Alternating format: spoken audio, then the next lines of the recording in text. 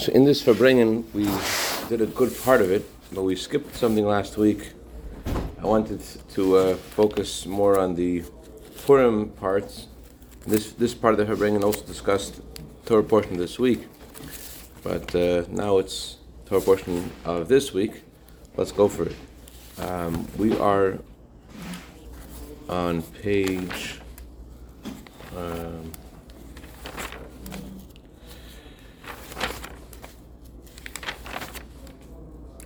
Lamed Tes. Page Lamed Zayin, Ois Lamed Tes. So,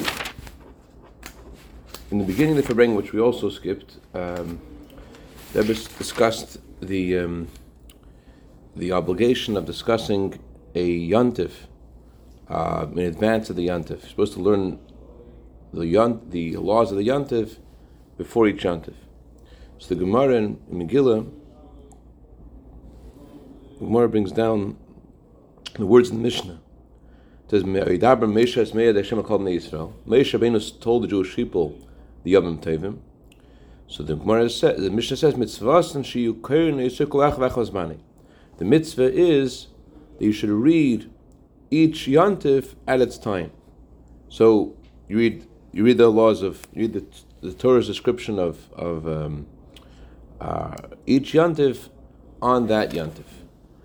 And the Mishnah concludes on Monday and Thursday and on Shabbos at Mincha, you repeat what you've read on Monday and Thursday, and you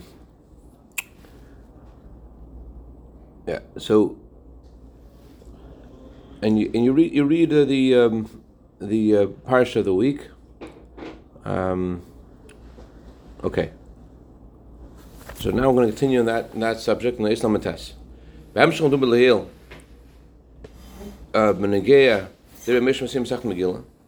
continuation to what we discussed earlier about the words in the Mishnah at the end of Masechet Megillah, the mitzvah is to read the holidays at their season, at their time. The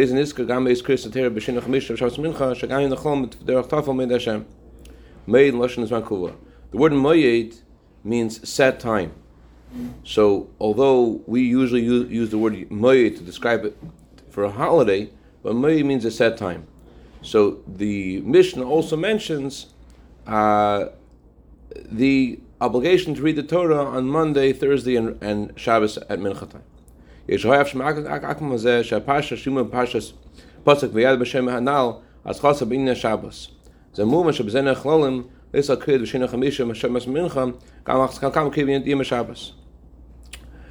the Torah portion, which says that Moshe told the Jewish people the holidays, it begins with in addition to all the holidays, it also begins with the holiday of Shabbos.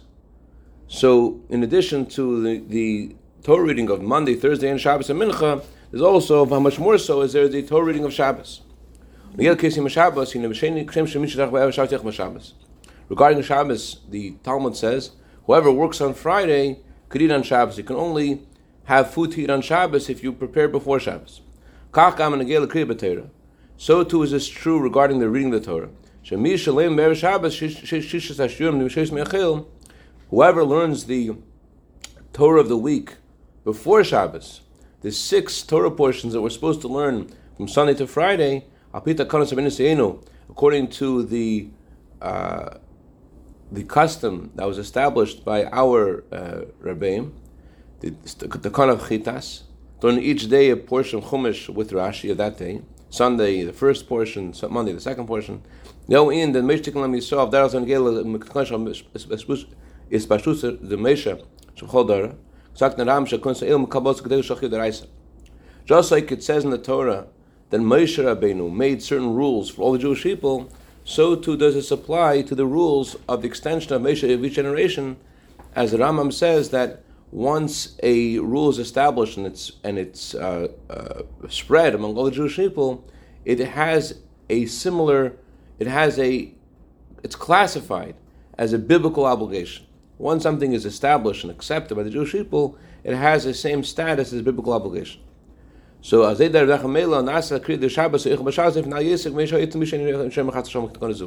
someone who's learned the Chumash throughout the week, when they come to Shabbos, they experience on Shabbos a different kind of Shabbos. Just like if you don't cook before Shabbos, you don't have food for Shabbos, so too if you don't learn the Torah portion of the week before Shabbos, you don't get the full energy of the Shabbos. So therefore, just like this year, Purim is on Thursday and Friday, and so too was it in the year 1965. So let's pay attention to the Chumash that we are learning on days of Purim, the Chumash of Thursday and Friday of Parshas Tzav.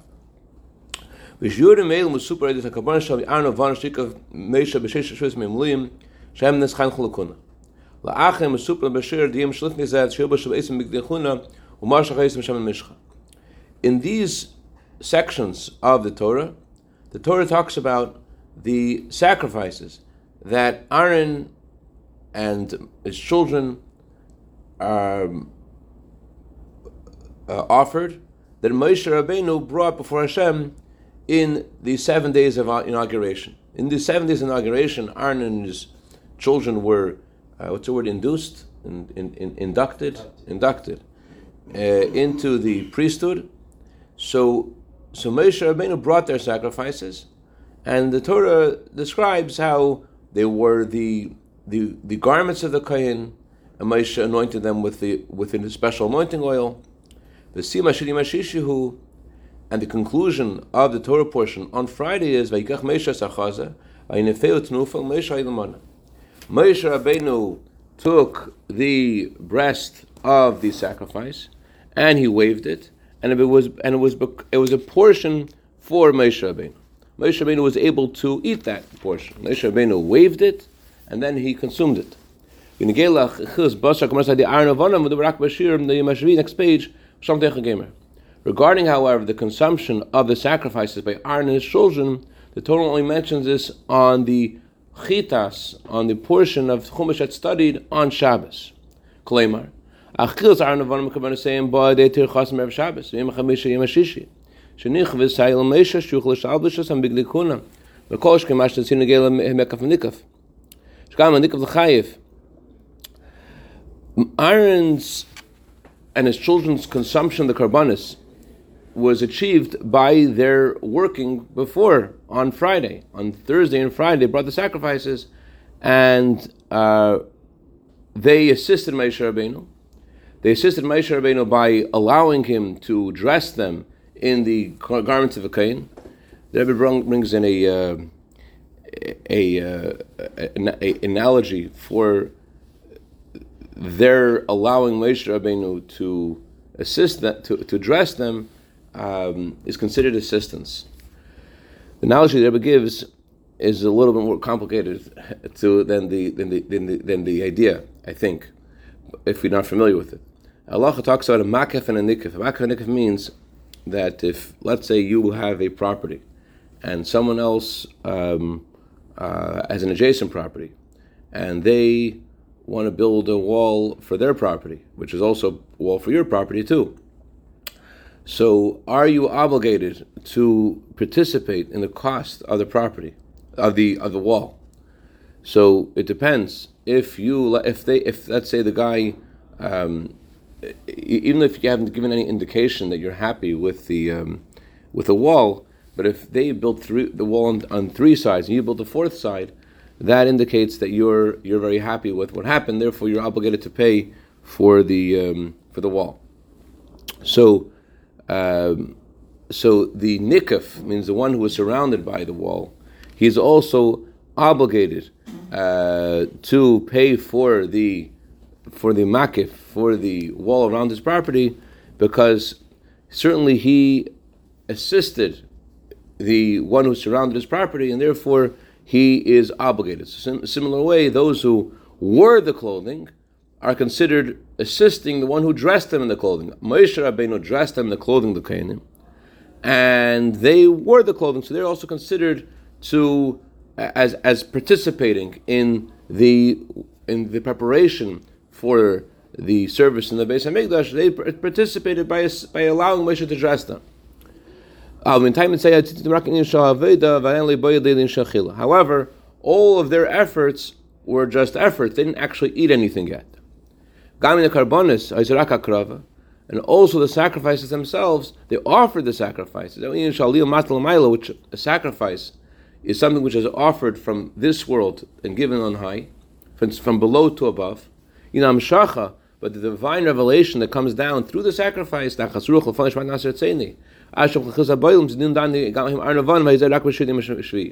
so although they are participating in the service, but they're only participating in the service and the benefit, so to speak, of the service, which is the eating of the sacrifice, or in the divine flow which comes as a result of the sacrifice. The divine flow which is expressed by the words of our sages, it is a pleasure for me, God says, that I have said to do something and you've done it, which is expressed in the owners eating the meat of the sacrifice. That indicates that they have now the divine flow has now reached them and they're eating the sacrifice. So although they've offered and they've worked, when do they actually eat? They only eat on the seventh day on Shabbos. But why did Moshe Rabbeinu eat the sacrifice already on Friday? Why did he have it on Friday and they only had it on Shabbos? Birba's explanation is Moshe Rabbeinu. There are two roles over here. There is an escort for the king and there's an escort to the queen. Moshe Rabbeinu was called the escort of the king. He is the one who brings, so to speak, Hashem to us. Aaron is called the escort of the queen. He's the one who brings us to Hashem. And Moshe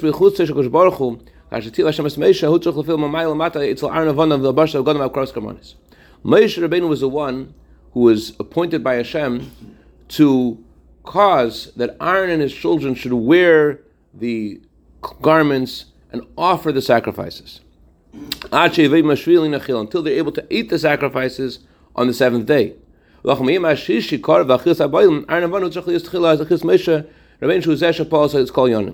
And so therefore, Moshe Rabbeinu, who close to the time when Aaron and his children will eat the sacrifices, Moshe Rabbeinu already is eating the sacrifice because he's the one who accomplished the whole thing.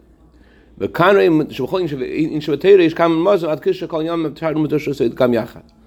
this is an example how you see how the spiritual meaning of the sacrifices and the simple meaning, how it all comes together. The time Moshe Rabbeinu eats, the time Aaron eats the sacrifice, how this fits in very well with the role of Moshe Rabbeinu and the role of Aaron, and and so the simple story and the deeper story are connected. So that's the first point of the how we see this in the Chumash of the day. Now we're going to continue and we'll see what this has to do with us and what has to do with the Megillah. L'chaim, l'chaim.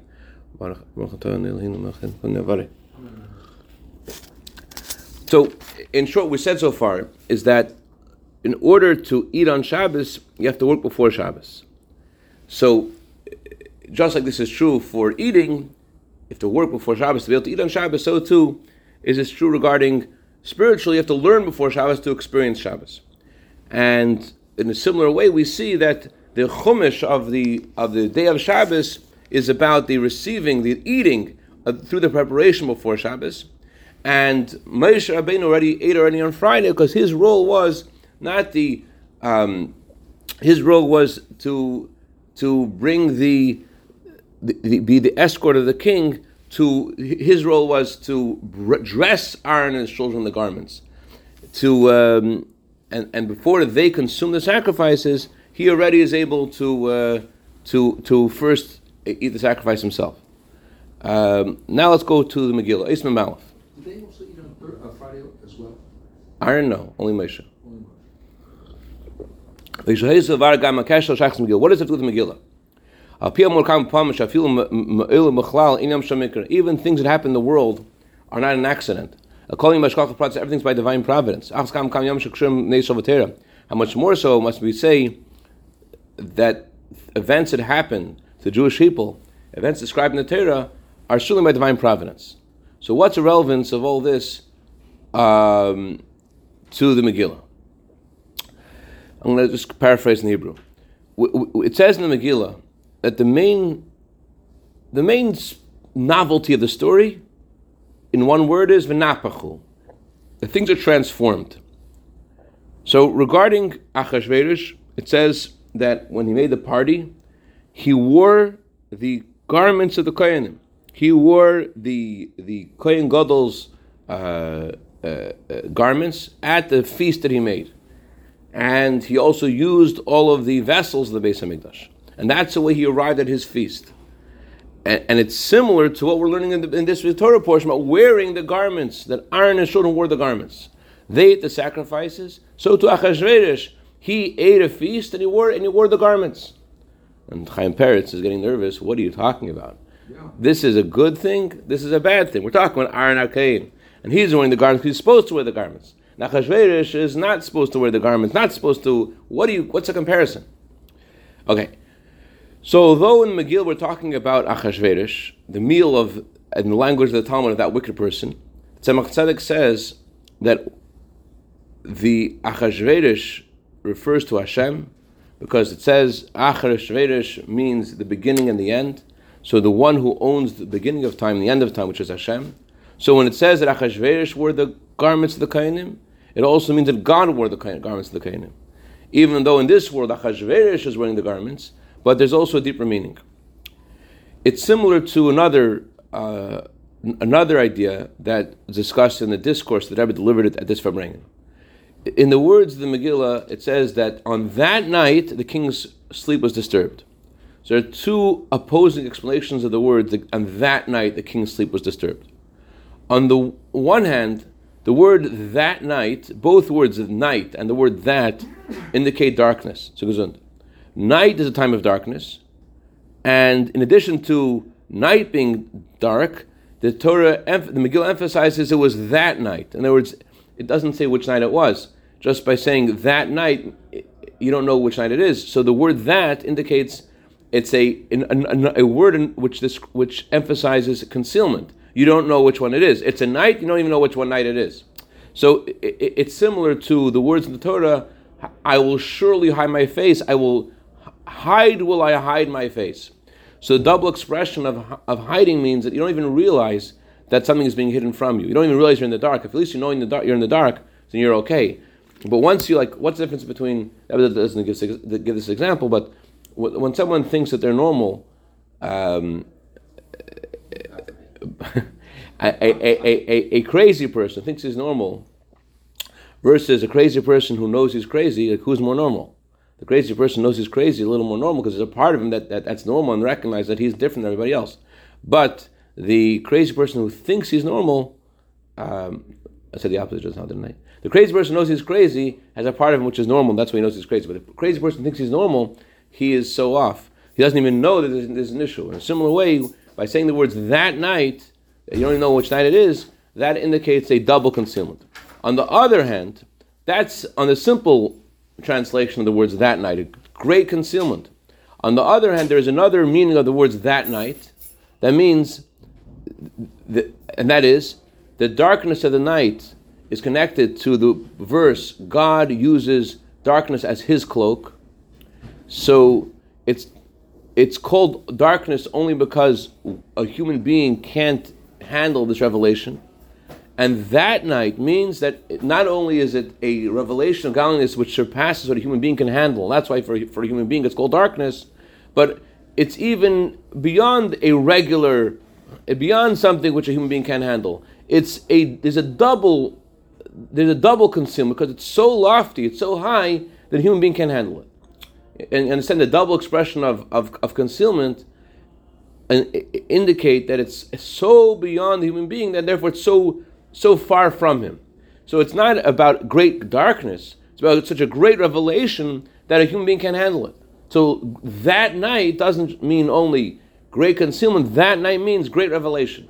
You follow or you don't follow? I don't understand how putting that in front of night makes it an emphasis on even more of night. Okay, so there's two ways of saying that. There is, say, this night, which is the word "this" means revelation. You know which one it is. In Hebrew, hu, halayla hu, is the word "that" is a very busy word. I saw once a sentence where a person used the word that like 6 times in a row. The problem with that sentence refers to, anyways, is that sentence refers to, the word that over there means that you don't know which night it is. So the word that over there also indicates a concealment. Oh, okay. So on the one hand, that night means concealment. On the other hand, it means such a great revelation if you don't know what it is. You can't experience it because it's beyond you. It says also at the coming of Mashiach. It says on the Mashiach will come, the glory of Hashem will be revealed, and it says, even then, there will be things that are concealed. It says in the Torah, the world will be full of the knowledge of Hashem, like water covers the ocean bed. And it says in the Torah, I will surely hide my face on that day.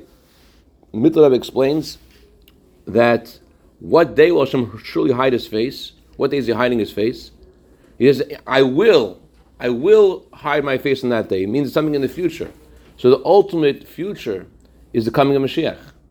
So when it says in the Torah, I will hide my face on that day, says the Mittler Rebbe, that's referring to the coming of Mashiach.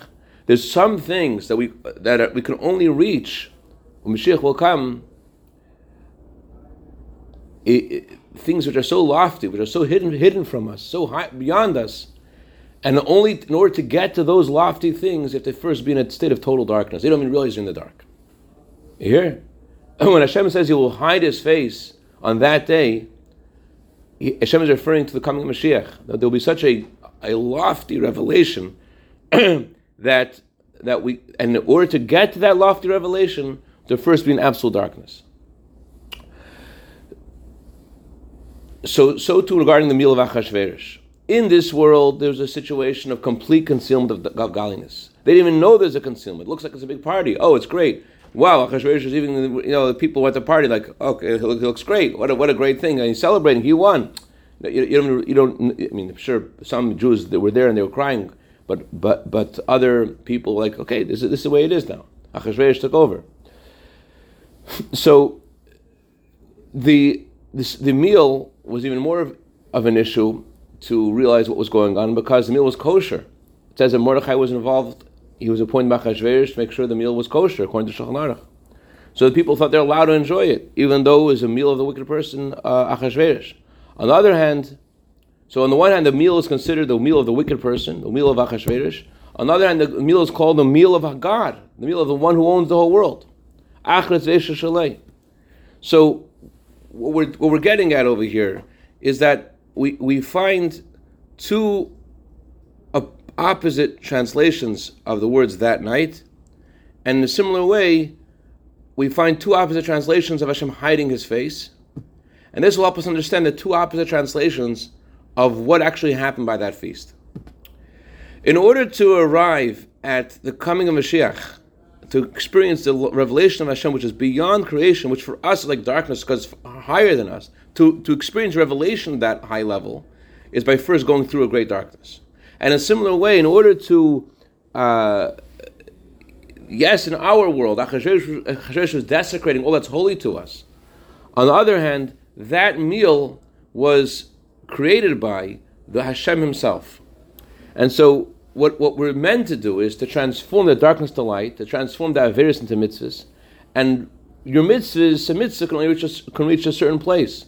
When you do tshuva, you're able to reach a far higher place. Like the Gemara says about itself that the Babylonian Talmud is called the place of darkness. The Jerusalem Talmud is called the place of light. Why? Because the Jerusalem Talmud, it just delivers clear Torah and without any questions or answers. Just this is the way it is. This is the way it is. This is the way it is. So it's called Ur Yashar, a straight light. But the Babylonian Talmud is full of questions and contradictions and back and forth. And it's precisely because the Babylonian Talmud is so dark, because it's so many questions there and so much confusion there, they're able to reach a much deeper understanding of Torah that you cannot get without the questions. So while the Jerusalem Talmud is loftier externally, it's just straight light, no questions. But it's precisely because of all these questions can you reach the real emes, the truth of truth can only be reached through all these questions. So So the bottom line, hopefully we'll get to tomorrow, Mitzvah Hashem. Bottom line where we're going is, when a person looks at his own life and he sees the things that he's doing, where he's up to, he could wonder what's going on with me. I'm in such a confused state. But as we'll see, it's precisely by being in a state of darkness that you're able to reach a much greater light. When you're asking a question, what's going on with me, and you don't know what's going on with you, and you're confused about where you're meant to be, it's precisely that kind of experience that allows you to get to Haster Aster. Just like we said about Mishbias and Mashiach. That how do you reach Aster Aster? Hashem said, on that day Mashiach will come, I will hide my face, which means I will give you the revelation of the things which are the most hidden. How do you reach that? By first being in a place where you have absolutely no idea that you're in the dark. That's how dark it is. So in a similar way, the story of Purim, yes, Achashverosh is desecrating all that's holy, but it's through that desecration and through that hardship that there is a much greater light that emerges through the story of Purim, as we'll see Mitzvah Hashem tomorrow. Tomorrow I'm not going to be here. I'm going to be in Mitzvah Hashem, going to Seattle tonight, but I'm going to Mitzvah Hashem broadcast from Seattle Mitzvah Hashem this year, God willing. All right.